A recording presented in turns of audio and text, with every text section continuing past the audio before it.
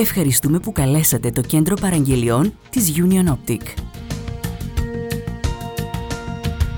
Η Union Optic, στα πλαίσια της κοινωνικής της ευθύνης, συμμετέχει στον ποδοσφαιρικό αγώνα του Make a Wish. Κάνε μια ευχή Ελλάδος. Η επιθυμία του 16χρονου Χρυσοβαλάντη πραγματοποιείται και 13 Μαΐου στις 7 ο ΠΑΟΚ θα αντιμετωπίσει σε φιλανθρωπικό αγώνα την Εθνική Ελλάδος του 2004 στο γήπεδο της Τούμπας. Όλα τα έσοδα θα διατεθούν στο παιδοογκολογικό τμήμα του ΑΧΕΠΑ. Σε όσους πελάτες μας θέλουν να παρευρεθούν, η Union Optic θα χορηγήσει δωρεάν τα εισιτήρια. Ζητήστε τα με την παραγγελία σας.